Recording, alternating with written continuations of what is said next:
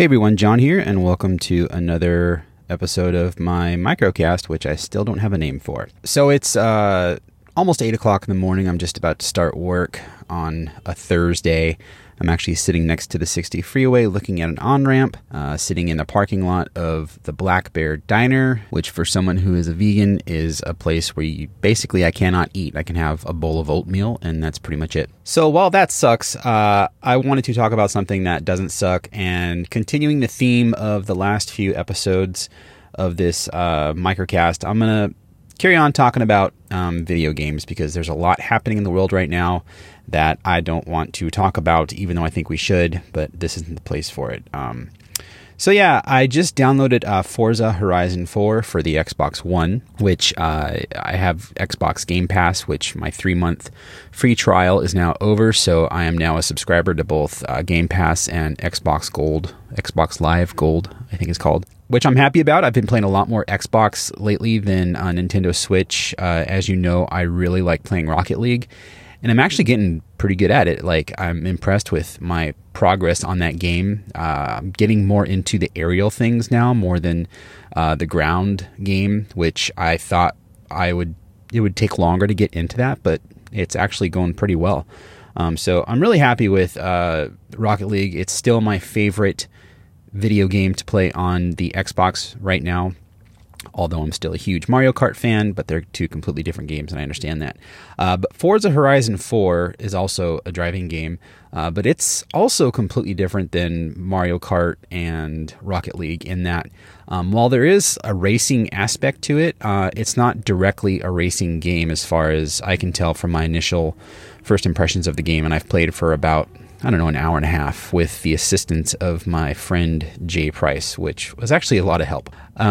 But Forza is basically, from what I can tell, like an open world kind of driving game where if you want to participate in races and competitions and stuff like that, you can, but you can also just drive around and customize your car and enjoy the scenery of the game, which I have a hard time wrapping my head around that. Like, I almost think, what's the point? But at the same time, it's like, that's really cool that they put so much work into the artwork of this game that you can just treat it as a casual drive around, enjoy the scenery kind of game, and deck out your car and make this awesome supercar that you're just driving down a backcountry road at 120 miles an hour. So far I dig it. I have to really actually set aside some time to really get into it and play it more.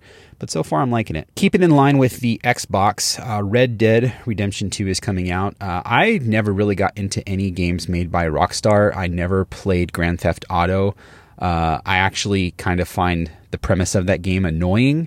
I understand why people like it, and that's fine. But I never really got into it. And I never played Red Dead Redemption 2 because I haven't had like a proper console in a long time, since I think the PS3.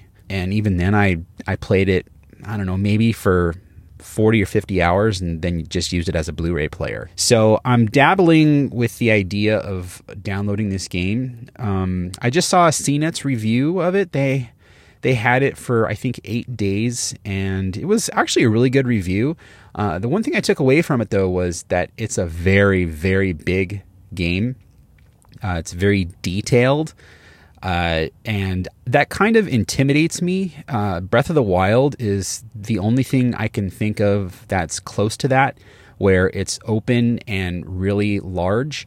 I got about halfway through Breath of the Wild and I didn't really lose interest, but I became overwhelmed with the idea of actually finishing the game, and I stopped playing it. So I want to check this game out because it's, from what I've heard, a beautiful game and so much work went into it. And I mean, it sounds like an amazing game. And then to kind of wrap this up, listening to the Nintendo Direct podcast got me interested in an iOS game from Nintendo called Dragalia Lost. I downloaded this last night and started playing it. I played it for about an hour, and it's really fun. It's one of those games, kind of like Pokemon Go, that it's really simple to play, but you have to play it every day to earn items and to upgrade things and, to become stronger and earn more points. And it's the perfect Nintendo game for iOS, like kind of like Super Mario Run. I think Super Mario Run is more complicated in the actual gameplay, even though you're just tapping the screen, but you actually have to have skills to play that game, where this game, it's more, drag your finger around on the screen and attack enemies as they come and build up your wealth in your team. And so far, I dig it. It's fun. It's easy for me to play. It's not a huge commitment, and I like the story that's going along with it. So it's a free game to download. Of course, there's a bunch of in-app purchases you can make if you want to do that, but I have yet to purchase anything in Super Mario Run, in Pokemon Go, and in this game so far, and trying to see how far I can get without having to make purchases, which with Pokemon Go, I think I may have to make some one day to increase the amount of Pokemon I can carry with me, but that day hasn't come yet. So that's today's microcast. Again, more video game focused. There's a lot going on in the world right now. Try to stay focused. Don't forget to vote on November 6th. It's very, very important that you vote because, things are not good right now. So thanks for listening, and we'll see you next time.